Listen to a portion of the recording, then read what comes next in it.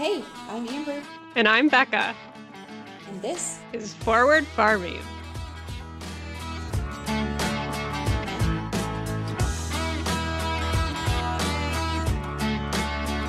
Hey guys, Welcome back to Forward Farming. how the heck are you, Becca? Are you surviving this heat wave? I am. Yesterday was a long day at work, but it wasn't, I don't know, it wasn't terrible. There was a few moments I was like, okay, it's hot out. Today was a little bit worse because the humidity is just up a lot more, I think. Yeah. And oofda. But we had more clouds today, so every time the sun went away, it was kind of like, oh, it's still like 90 degrees, but this feels nice. Yeah, it's very hot. I don't mind humidity so much, but when it's like 97 degrees and humid, then it's a little uncomfy. Yeah. That's a little much. But at least there's a little bit of a breeze. We didn't have that. Here anyway, we had a little bit of a breeze. But yeah, I don't think we have rain in our forecast for like the next 10 days. So this might be a long, it's gonna be a long summer. We are very dry here. There's like a chance for storms through 10 o'clock tonight, and we're like in the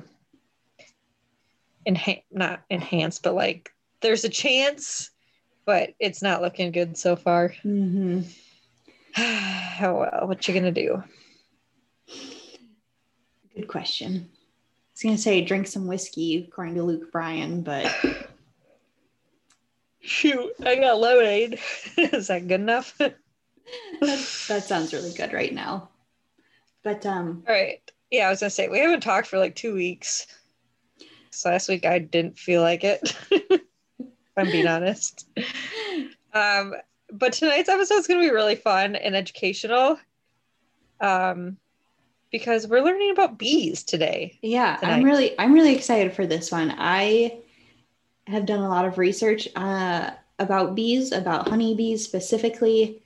I haven't done my own research. I learned my research through some scientists from the UW Extension programs that we work with, and they do a lot of research on cranberry pollination and honeybees. And we just got our honeybees in this week. So I thought this would be a good time to bring someone in here that knows a little bit more about it and actually does it for a living. So we found some beekeepers from out in Colorado. They're really great. And they know their stuff. They know their bee stuff. So I think you guys are going to like this episode. It's very educational.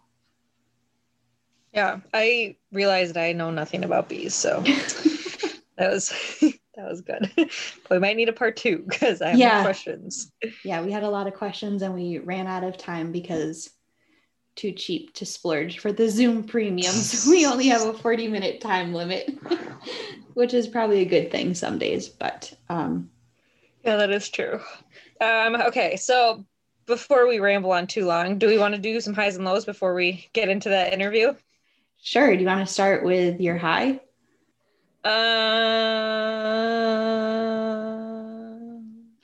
Do you want to start with your high? Sure. So, gosh, it's been a minute since we talked. So I'm just going to go with, we got our honeybees in. I talked a little bit about it on my Instagram page. I'll probably do another post or two about it because I like them that much.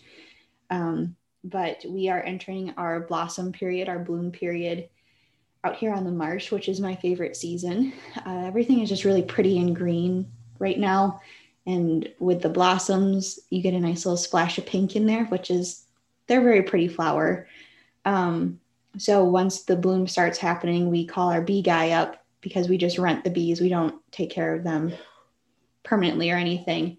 And we say, hey, we're ready. And he comes out with, I think right now we have 344 individual hives. And then we're getting our second half in tonight. So that number is going to double. And we get them in 2 different shipments because some of our earlier varieties or like our hybrids, they blossom a little bit earlier than kind of like the later varieties, like the later harvest varieties. So they're not quite ready for the bees yet. We don't want to place the bees without there being any blossoms, because then they will have nothing to eat and then they will starve. And then we want to take care of the bees. Like, that's our main mission. We want to do everything we can to take care of them and provide them with a stable environment. So we want all of their attention to go to the cranberry blossoms and not like the clover that we have growing in the grass and stuff. So we as in Dan and our other employees have been busy mowing all of the grass around here to keep that clover low, so the bees' attention is directed towards the cranberry blossom so they can get that pollen and not the clover pollen. So that was just word vomit. So I hope you understood all of that. So the bees. Good. The bees are my high. The bees. Good answer. Okay, my high, I got another heifer calf. That'll be my high. I had one of my heifers. She actually, this is pretty impressive. So normally Swiss take like 4 freaking ever to calve. She was only 4 days past her due date, which normally we give them at least 2 weeks. You know, so I was impressed. She had a cute little heifer calf, and I named it Sky. So that'll be my high for the week. She's adorbs. What was your low? I'm interested to hear what this was.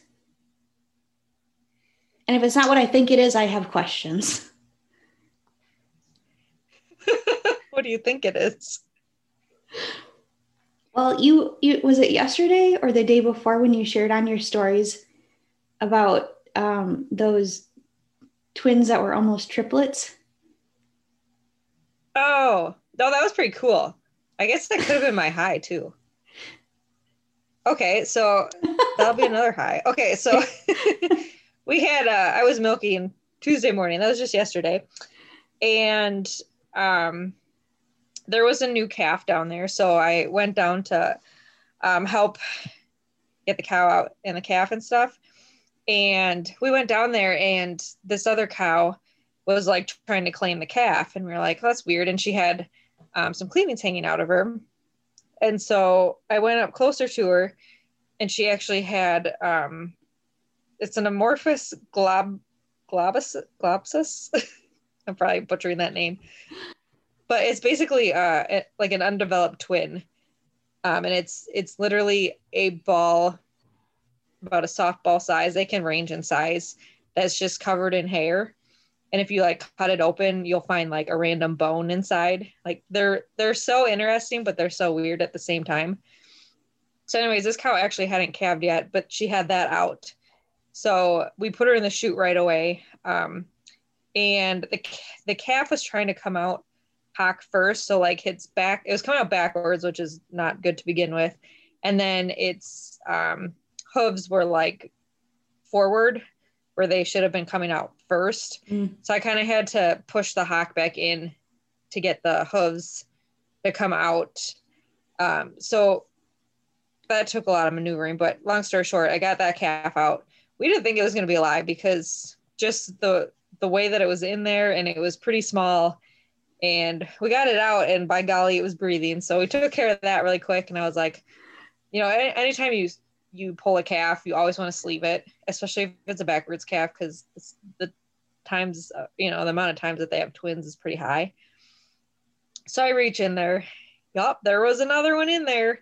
So that one was trying to come out the exact same way, hock first. Like these poor things must have been crammed in there. So that one was a little bit easier to get out just because I had more room to work.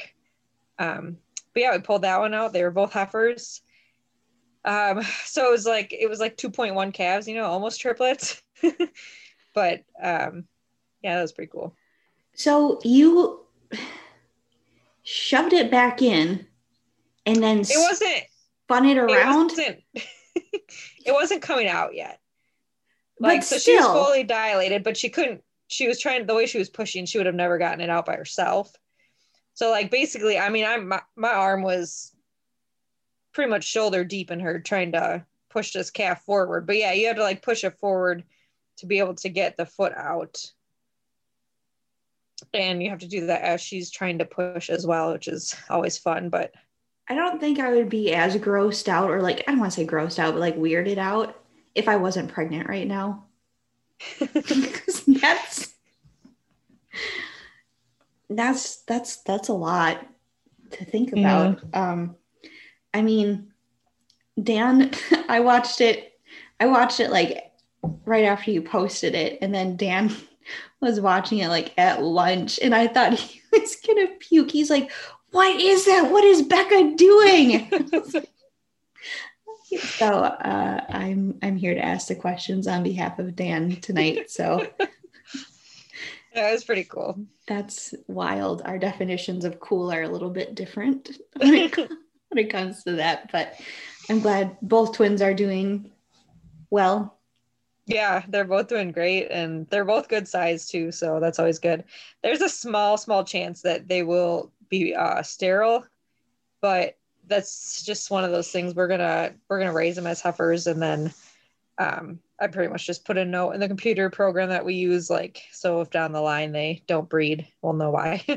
But just because it's, that it's hard to know like what even developed or what was developing with that little ball fur. So And that's not something you can check pretty for. cool outcome. That's not something you can check for before. You can do, yeah, I mean, you can do a blood test. Some people on like all of their twins will do a blood test. There'd be like a 10% chance that they would be good if they're born twin to a bull. Our vet just said that it's a very, very small chance that they would be sterile. So we didn't do that. We don't ever test any of our twins. We just assume they're free Martins right away. If I ever get twins out of my cows, I always test them and they're always bad. So we pretty much just raise them all as steers at that point. Sure. Interesting. Mm-hmm. I'm learning a lot tonight. Wide birds variety. And the bees. Well, the bees and the cows. Oh, wow. Okay. Okay. So my low. I've been just very stressed out about selling beef lately, because the farmers markets are going well. Like selling by the cut is going okay, but selling in bulk is really hard all of a sudden. And I think it's a mixture of, because like so many people bought bulk last year, because once COVID hit, everyone like bought it. And also this year, everyone and their brother is selling bulk meat now, around us at least. So it's been really frustrating because, gosh, we've had these booked for like a year and now we're having trouble finding buyers. And because we sell brown Swiss, if we take it to a sale barn or something, we will get just jacked on the price, because I don't know why people have a problem with brown Swiss, but they never sell well at the market. So we either need to find buyers for them or find a processor that will pay us based on like the quality of the beef, because our butchers always told us that we've got like prime beef, and so it would just suck to put all that work into it and then not get like anything in return. So that's been stressful. Yeah, especially like when I talk to like other people, everyone's like, oh my gosh, everyone wants bulk meat, and I'm like, well, not around here. But we're in a pretty rural area too, so that doesn't help. Yeah, it's just very stressful, because I'm like, I don't know, if I bring them in, we don't have room in our freezers for 2 full steers if we don't sell it by then. So I need to get better at marketing our meat. I know I just posted it on Facebook again, and I had a couple people message me, so hopefully a couple people will pull through and we'll get some of it sold. But then I'm like, I still have steers booked like the rest of the spring and summer, or the summer, I guess. So I don't know what we're gonna do. So if anyone listening, clearly all this was done before I was pregnant. If anyone is listening and they need some beef, here's your sign. Yeah, hit me up. As long as you're like within driving distance, because I'm not shipping you a quarter of a beef. I can't even imagine. Yeah. Well, let us know if we can do anything to help. Yeah, I'm sure it'll get figured out. It's just one of those things. It's always the unknowns that are the worst Mm-hmm. for anxiety. I feel ya. Yeah. So what was your low besides my Culver story today? Anytime Becca goes to Culver's and she posts about it, I just tell her I'm going to block her or mute her or something because, whew, my low was yesterday. I pulled a Becca and I lost very important documents, aka my driver's license and our company credit card.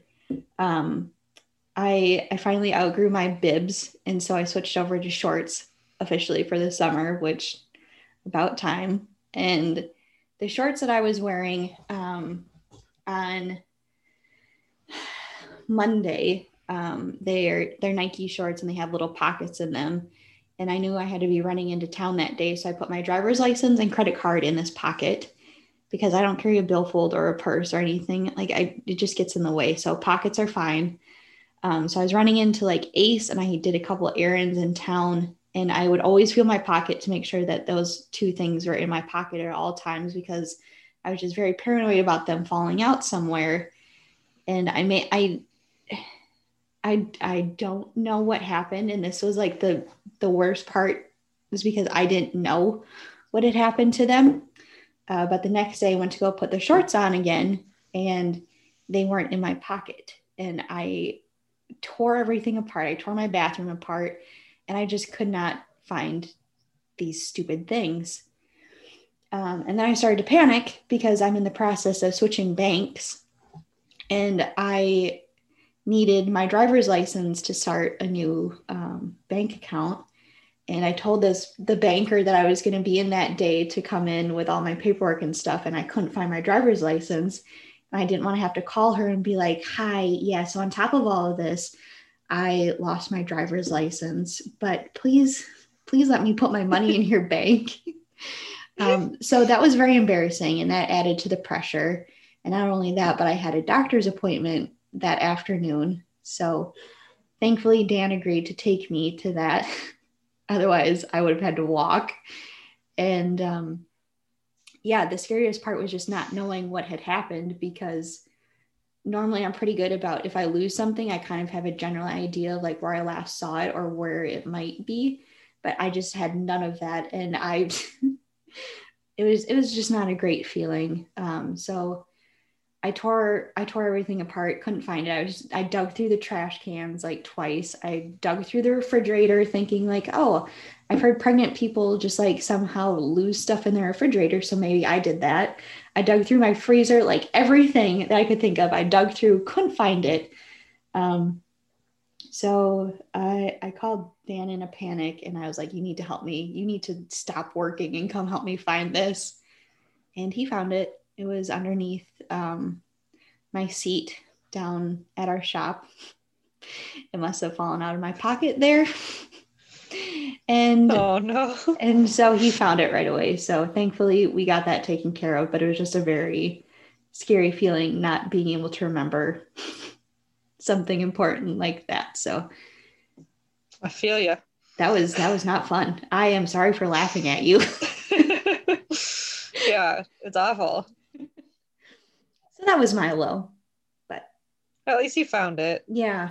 And at least you found yours after the fact. Yeah, it was really fun ripping that up because I was like, yep, this is dumb. Oh, well. Do you have any goals for the week? I have a doctor's appointment tomorrow. So hopefully, I don't know, everything's chilling. This dude has found his way to my ribs, so that's been fun. My goal is just to keep drinking a lot of water because I felt good through this heat so far, and it's not going to end anytime soon. But I had like 3 liters gone by noon today. That's pretty good. It was great, but I literally had to pee every 2 seconds. So now I just pee everywhere.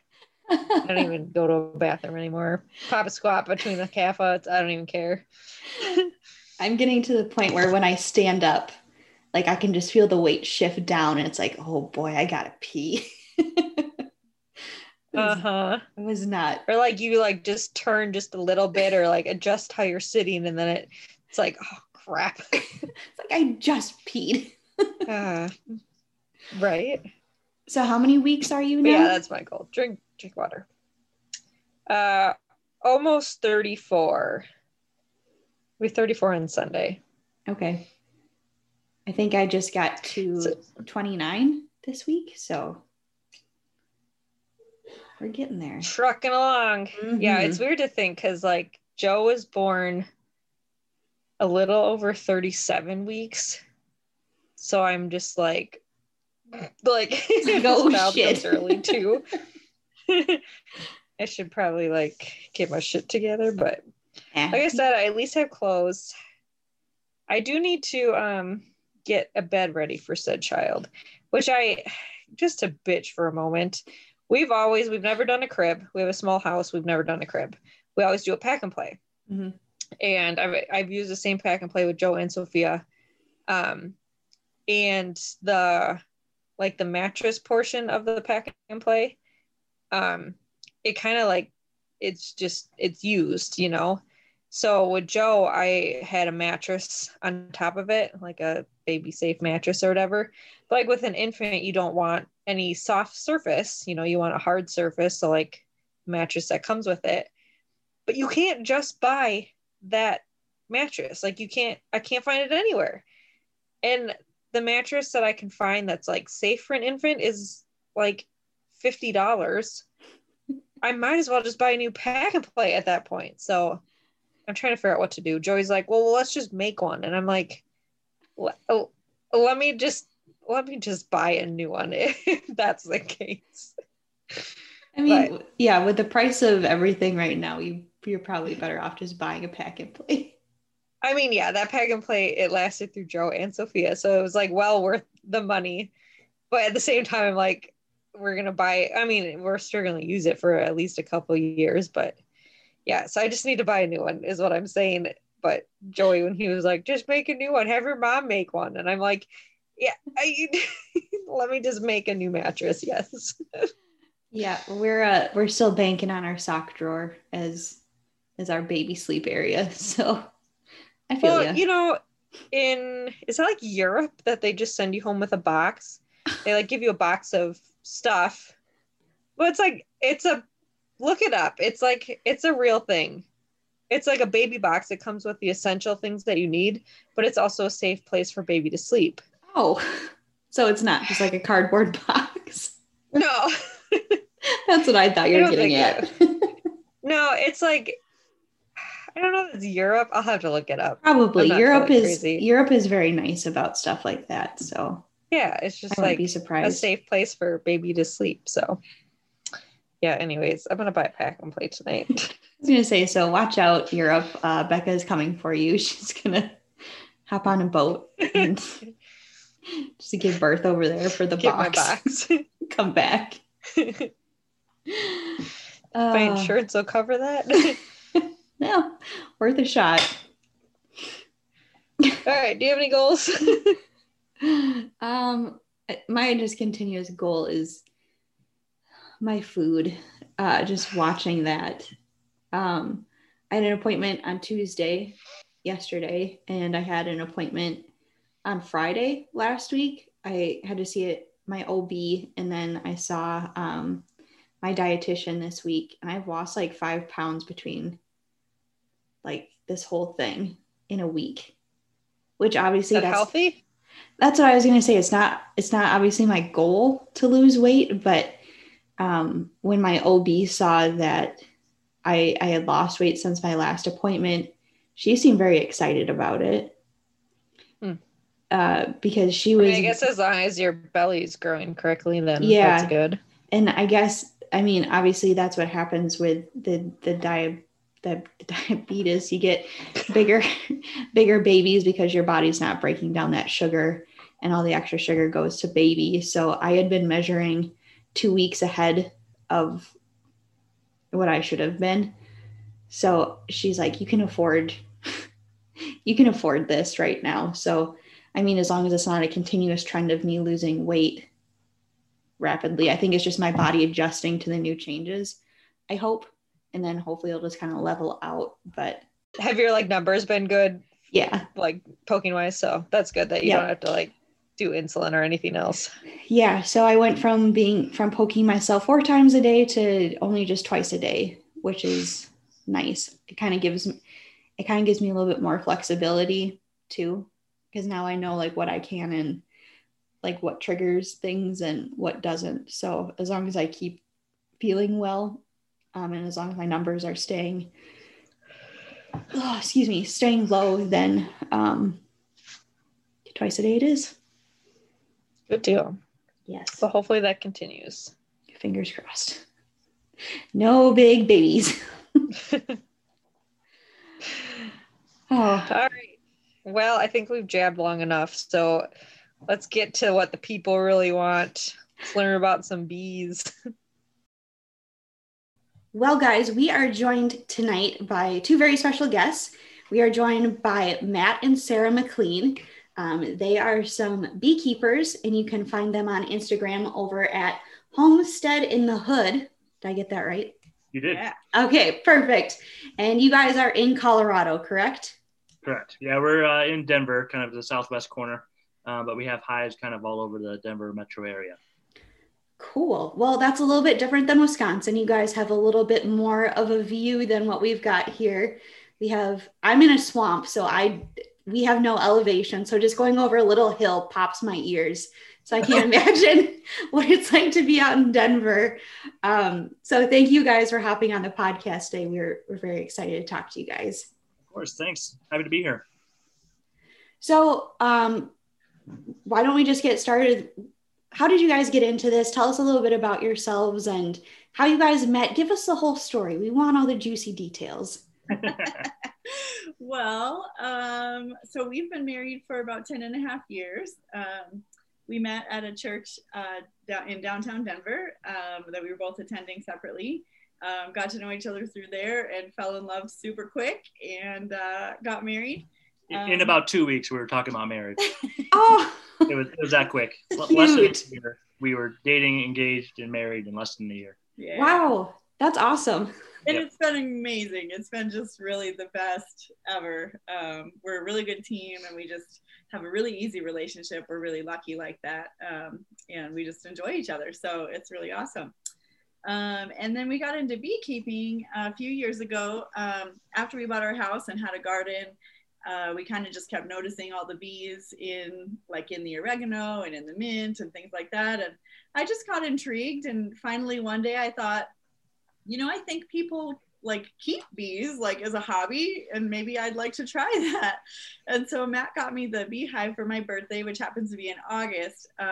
And that's not a good time of year to actually get bees. And so I had to wait all the way till the next May to get the bees.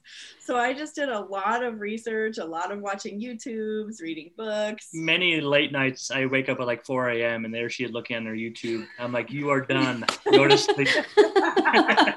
I was totally addicted just learning about them. They're so interesting. So then I got my first set of bees, my first colony in early May. And, I was really excited about it and loved it. Matt was kind of ambivalent about the whole thing until he saw the bees. And about 2 weeks after we got them, he said, I want this to be my full-time job.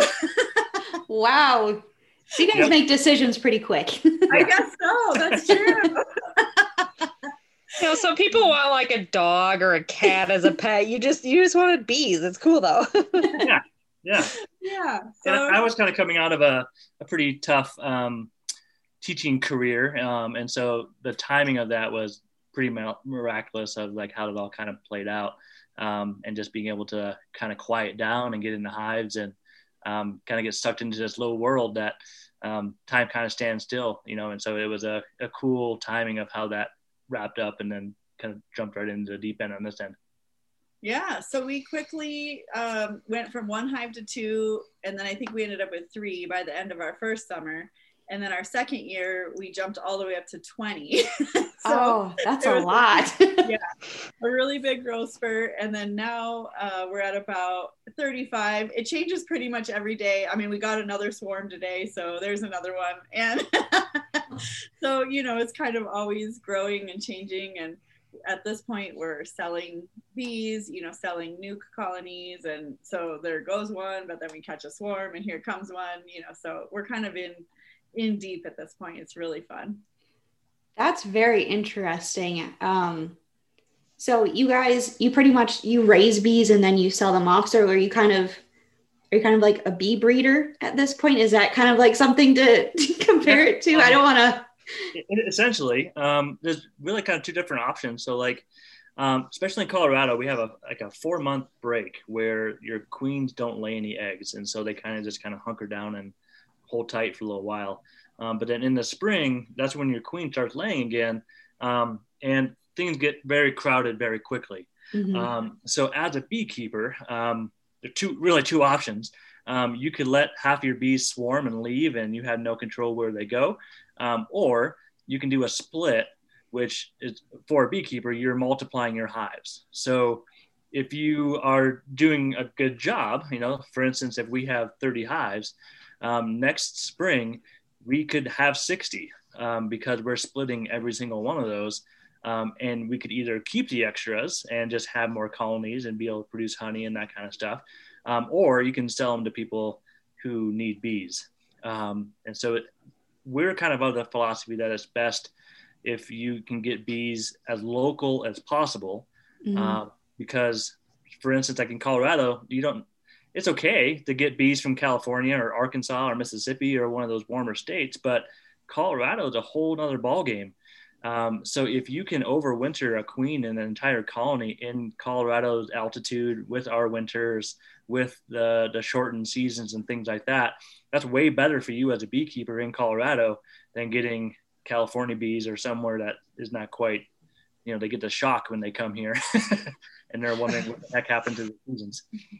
Yeah, I wonder that sometimes too. The winters can be pretty brutal. And it sounded like you guys had a very long, awful winter with a lot of snow this year. We did. It was second wettest winter on record in Colorado and set the wettest spring so far. So things are people are kind of surprised when they come here. Things are just starting to happen. The honey is just starting to flow. We got days in the 80s and 90s now. So all the plants are starting to wake up. The flowers are starting to produce nectar finally. This time last year, we were pulling honey supers off and we had our first harvest and we were selling honey last year. We might get, a couple frames of honey in a couple weeks. So, yeah, go ahead. Okay. This is how we work. So in the winter months, what kind of things do you have to do to take care of them? Because if it's below freezing, is that kind of harmful to them or how does that work? So bees are really hardy, actually. They can stand up to negative 40 degrees for 3 days straight. If it's longer than that, then they might die off. But that's something that we never get in Colorado, or at least in Denver. There might be some mountain towns that can get that cold, but it rarely lasts very long. We get a lot of sun and things warm up, especially because we don't have a lot of humidity. So actually the bees are out quite a bit in the winter. Anytime it hits about 50 or 55 degrees, they're coming out and flying around and taking a little break from being in the hive. They don't actually hibernate. It's called clustering. So they are awake.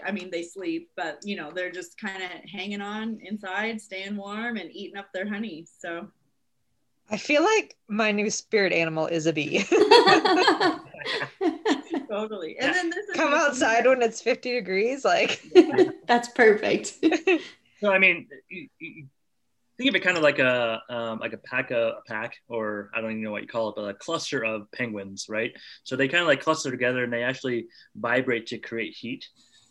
So in the winter in Colorado, you need to have at least 90 pounds of honey in one hive in order for your bees to have enough energy to eat and to shiver and stay warm.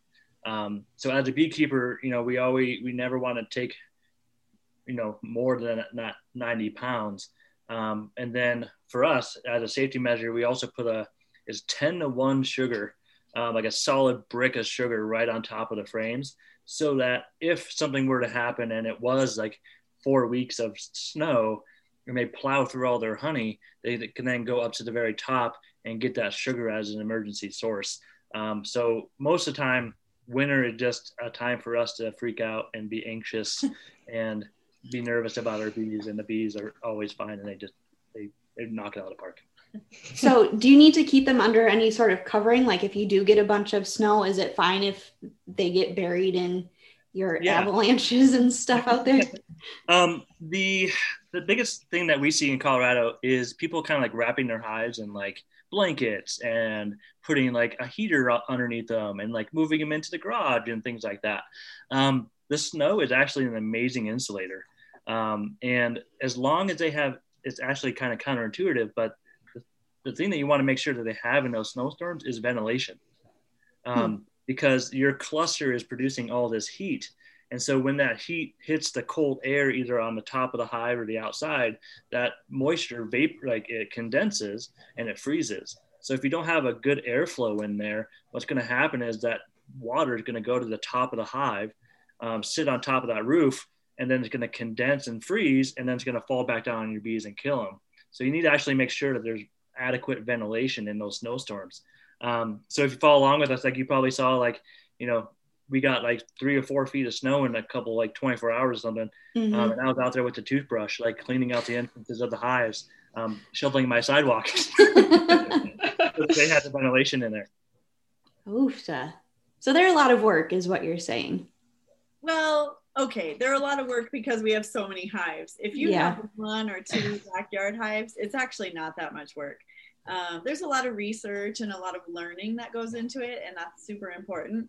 But the actual like time that you're in your hive is maybe, you know, would maybe average an hour a week or less. And, you know, there's a few kind of extraneous things that happen. You're making sugar water and things like that to kind of feed them during the appropriate times. But it's not a huge time commitment for just your like hobbyist beekeeper.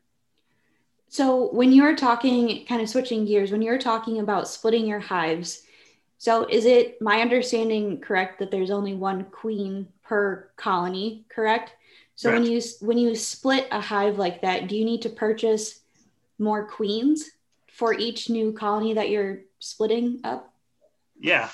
So the natural tendency kind of your queen and in the swarming process. So a split is essentially a man-made swarm. You're taking their instincts and you're taking their tendencies and you're just kind of doing it for them.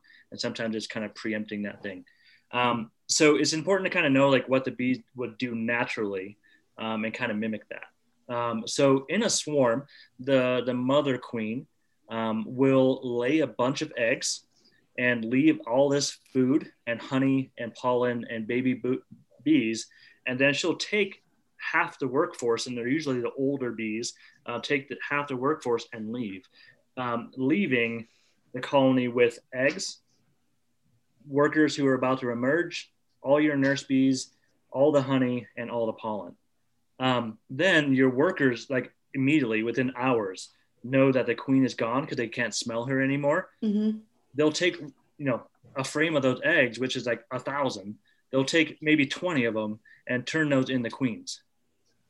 And so they then become the daughter is what's left behind. So when we do a split, we actually take the mother queen out of the hive with half of the bees and put them into a new hive, like away from where the original colony is.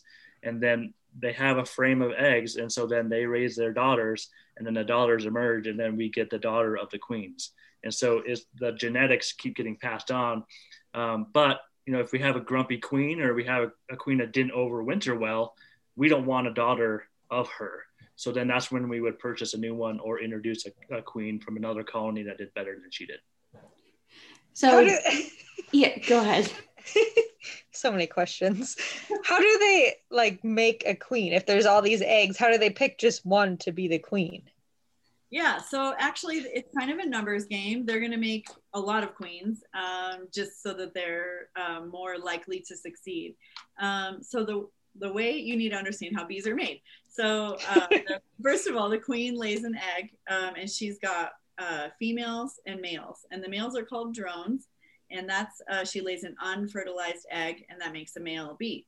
Then for the female bees, which are the worker bees and the queens, she lays a fertilized egg. So they actually start out exactly the same if it's a worker bee or a queen bee. And then after a few days, they're all fed royal jelly. And that's an excretion that comes from the bees. And so all of the eggs are fed that for the first few days. And then the worker bees are transitioned to what's called bee bread. And it's a mixture of pollen and nectar. And so that's what the worker bees are fed. But if they're going to be a queen, they continue getting fed the royal jelly. And it's a superfood.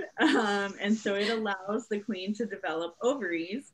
And that's what makes her be the queen. So she's the only fertile bee in the whole hive. So what happens is when that mother queen leaves, she has all these eggs that are there. They might all be worker bees at this point, but it's really easy for them to just continue feeding several of them royal jelly, and that turns them into queens. So then what they're going to do is raise several queens. You know, Matt said like 20. It'll be a lot. And then the first bee that, hatches is going to be like the ruling queen, basically. There's kind of variations on this, but she'll basically go through and kind of duke it out with the other queens. And whoever, you know, is still alive at the end is the one that wins, basically. Yep. So it's totally brutal. Yeah, there's this really cool thing. It's called queen piping. And you can YouTube it or whatever, but there's actually beekeepers who recorded this sound. The queens actually pipe and they like make a noise back and forth to each other when they emerge, challenging the other queens in the hive. So if the queen pipes and doesn't get a pipe back, she'll then go and find all the cells and sting them through the cells and kill them and then pull them out before they hatch. It's a brutal world. What? Yeah. So that's intense. Wow. So then it takes a little while. The queen has to mate after that. So she has to like hatch and duke it out, and then she matures for a few days. She goes out and mates with a whole bunch of drones from other hives. And then she comes back and eventually will start laying eggs. And then that's how the hive keeps going. Is there like a certain, like a breeding period for bees? Like, do they typically hatch around the same time every year, or like do you know when to kind of look for it? Yeah, so it's called like the spring buildup. So you know, in the winter, and it's really actually pretty amazing. It's like right at summer solstice or winter solstice, when the days start getting longer, like to the day, your queen will start laying again. It is fascinating, but your workers, they take about 21 days from egg to emerging. Your drones take 24 days, and your queens take 16.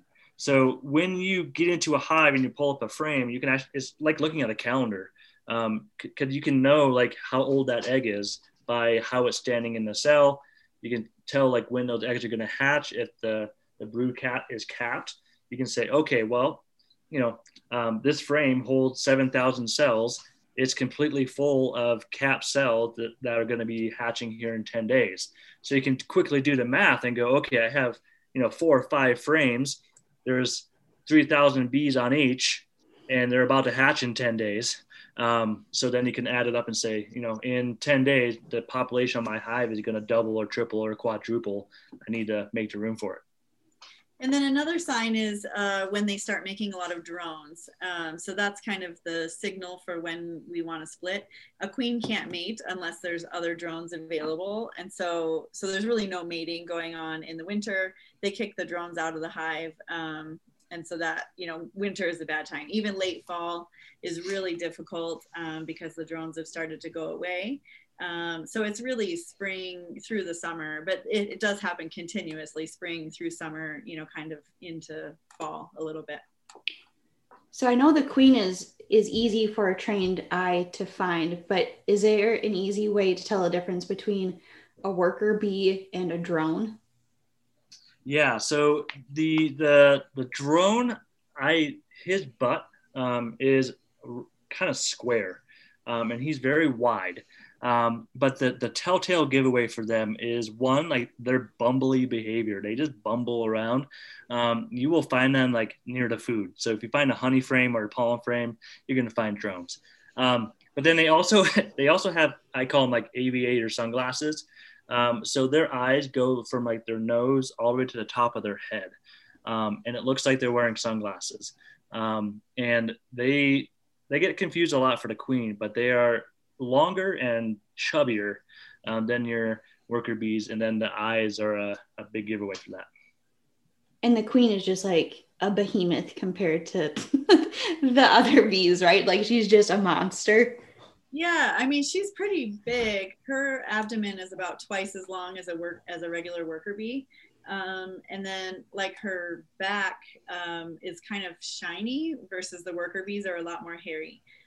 She also kind of moves a lot differently than the worker bees. So that's actually kind of what we look for a lot. She'll just kind of walk, it's called making a beeline. So, walking kind of in a straight line, plowing a path through all those other worker bees.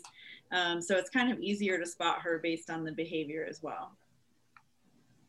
So I ask this of a lot of dairy farmers because I know nothing about cows or anything. I always ask them what brand of cow they have instead of. Yeah. So are there different brands of bees? There are, and we have them all. Just about. We have like the 3 top. So there is called different races. So then each race of bees has different characteristics. So the most common kind of hobbyist backyard beekeeping bees are Italians. They are gentle to work with. They are okay at overwintering and moderate to pretty good honey production. The thing that's kind of tricky with the Italians is that they actually keep brood. So they're laying babies all winter long. Which if you're in Colorado is not very advantageous because when you have babies, you need to keep the hive warmer. And in order to keep it warmer, you plow through your honey stores quicker. So a lot of people do Italian just because they're easy to work with. So we have some Italians. We have Carniolans. Those guys kind of come from the Caucasus region, Ukraine, that kind of area. They are, to us, our favorite bees. The queen is like pitch black, just gorgeous. It's like an Arabian horse of beekeeping. And they are a lot better at overwintering. And they actually do not, most of the time, don't raise brood in the winter. So they actually overwinter and don't go through your honey stores as much. Then we have Russians. So these guys were brought over kind of in the 90s to the United States. They are, in our experience, way more aggressive and territorial than the other bees. But in exchange for that, they have better hygienics. So they actually clean the hive and keep it a lot cleaner and makes them disease, not resistant, but more disease able to fight off. And their honey production is just through the roof. Mm-hmm. We had a 1 hive first year, which you normally don't get honey the first year. We got 200 pounds from 1 hive, a first year hive of Russians. But we keep those guys out in the country. We do not put them in the city next to people because they chase us. We have to walk about a quarter mile down the road before they leave us alone. Oh, good. So do you have to keep them like a certain like length apart, the hives between the different races, or do they kind of just like stay with their own, like they don't really come together? Yeah, no, you don't have to keep them apart. They're fine. They'll be fine foraging out together. And they all know right where their own hive is and go back in. And they actually have little guard bees at the entrance. And so if someone's coming in who doesn't actually belong there, they'll kick them out and, that bee can go and figure out where they're supposed to go. But they're actually amazing at their orientation. They know right where their entrance is. I mean, like to the centimeter. So if you move your hive even a few inches, it's going to mess them up. It's really interesting to watch. Sometimes we'll be adjusting a hive or whatever, and you can see all the bees landing where their entrance is supposed to be, even though it's just right here, but they don't see it that way. Ooh, that's so interesting. Everything about this is just so cool. So we rent honeybees for pollination out on the cranberry marshes. So we just got our bees last weekend, and then we're getting the rest of ours. I think tonight, actually, our second half. So we have probably like close to 700 hives total out here. So we have a lot of bees, and we've worked with a couple different beekeepers. So right now, I think we get ours from northern Minnesota. But before this beekeeper, we were actually working with a guy, and he brought us some super aggressive bees. And he didn't tell us that ahead of time. He just said that they're great workers. That's all he said. They're great workers. You're going to get a lot of bees, and they're going to be amazing. But they would just, like you said, they would just follow you and chase you unprovoked. I got stung so many times that year. And then finally, when he came and picked them up, we're like, what the heck did you give us? We don't want these anymore. Like, get them away. Yeah. I mean, like, we'd be driving in our truck and they would try to sting us through the windshield. Like, they were just, they're awful. And he said, oh, they're the African killer bees or something like that. And it's like, why would you think that's a good idea when you know we're going to be working right out here with them? Like, it was nuts. But now we have a different beekeeper who has much tamer bees, and it's much nicer and more enjoyable to be out there.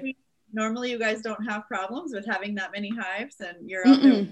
That's great. Yeah, I mean, unless if it's kind of earlier in the season, like right now we don't have, or maybe at like a 10% to 15% bloom, so not full, even close to full. So if it's kind of earlier in the season and it's rainy and they don't want to be out and about, then kind of that first day with the sunshine when they're more active is maybe when they're a little bit nastier. But otherwise, yeah, you can walk right out there with them and they just bump into you and say, oh, sorry, and then just keep on going.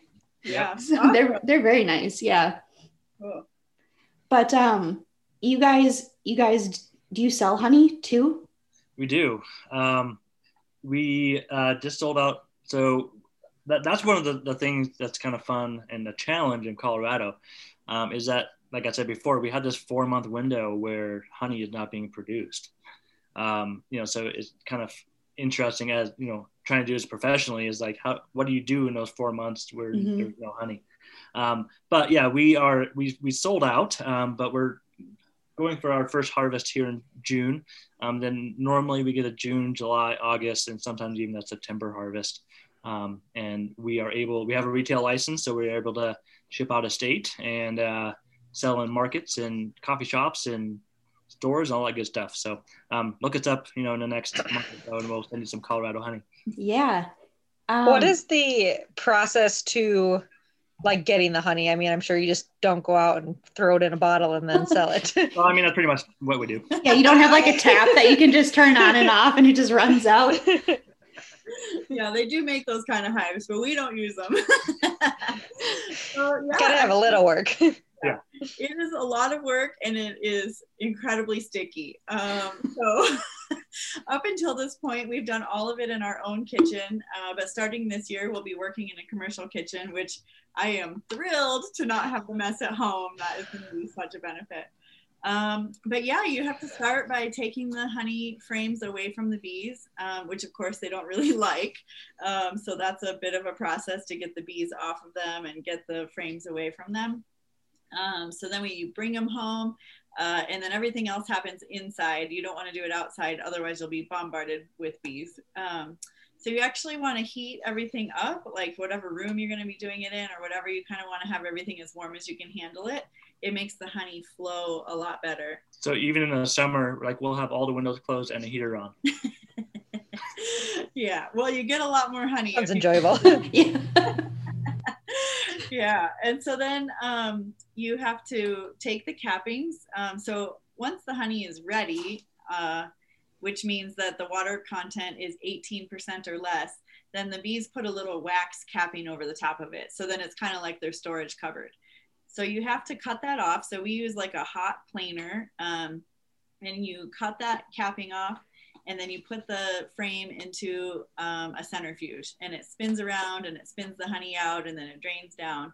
We put ours through just one simple filter, just to get out like the big chunks of wax. and then it goes into a bottle. So we don't heat it, we don't filter it, really. So it's all called raw and unfiltered honey. It's the best you can get. I was going to say, a lot of people have That's said awesome. that honey straight from the comb is completely different than what you buy in store. So what is that extra process that, like most generic honey goes through that just changes the flavor so much? Does it have to be pasteurized, or is it like just extra filtration? That's what it is. And the irony there is that when you do that, you're actually losing all the good nutrients of the honey. And people have I don't know if it's a misconception, but they don't want crystallized honey. So they want the stuff that is oozy and liquidy on their shelves. But the true mark of raw and the healthiest honey you can get is the honey that crystallizes, because it has all those enzymes, it has all that stuff in it. So if your honey is sitting there for 2 years and it's still running, it's been pasteurized, it's been heated, and all that good stuff that is good for your immunity and stuff is gone. So we don't heat it at all. We just literally cap it, spin it, put it into a jar and seal it. So it's an education part on our part, as a seller of honey, to educate people that crystallized honey is not bad honey. Don't throw it out. And we have to kind of teach people how to rewarm it without losing that nutritional value and not just sticking it in the microwave and nuking it,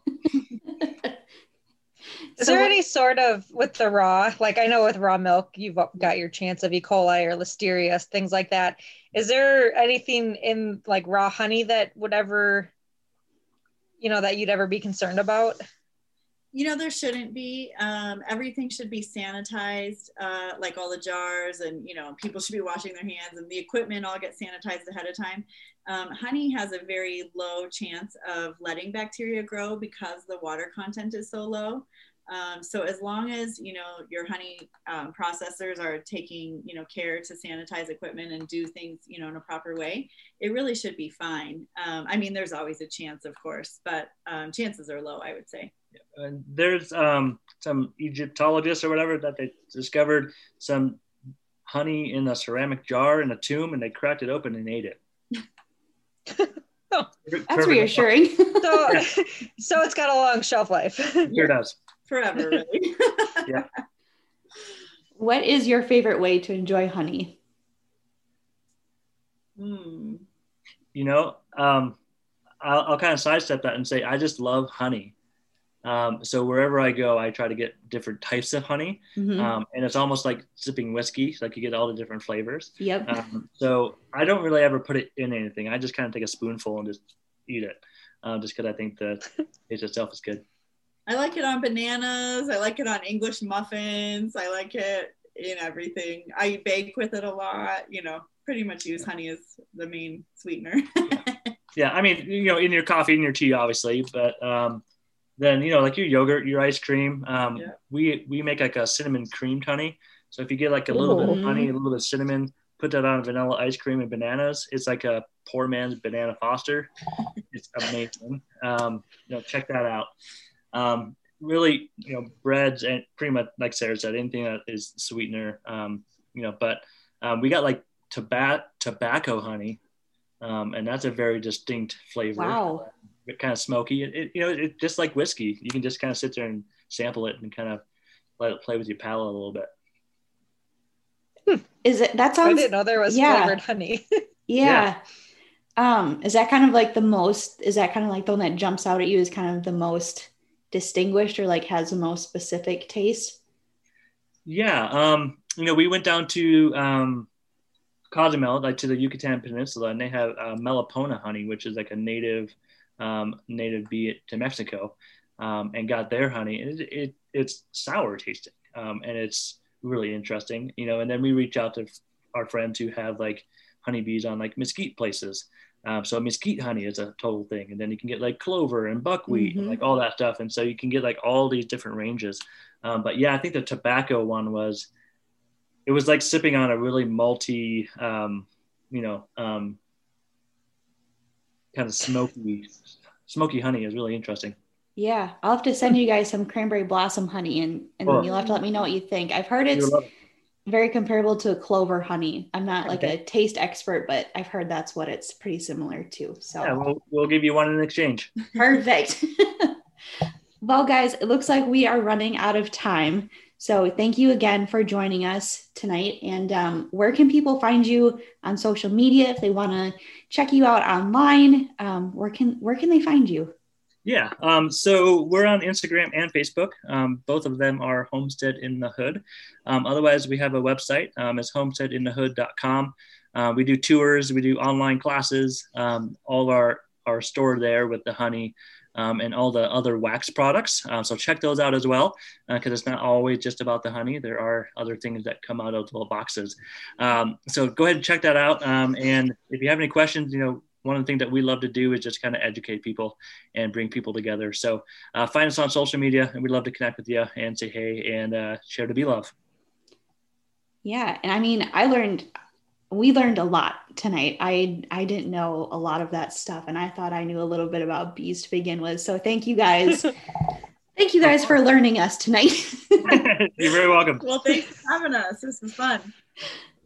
All right, guys. Well, that does it for tonight's episode. Don't forget to follow us on Facebook and Instagram over at Forward Farming Podcast.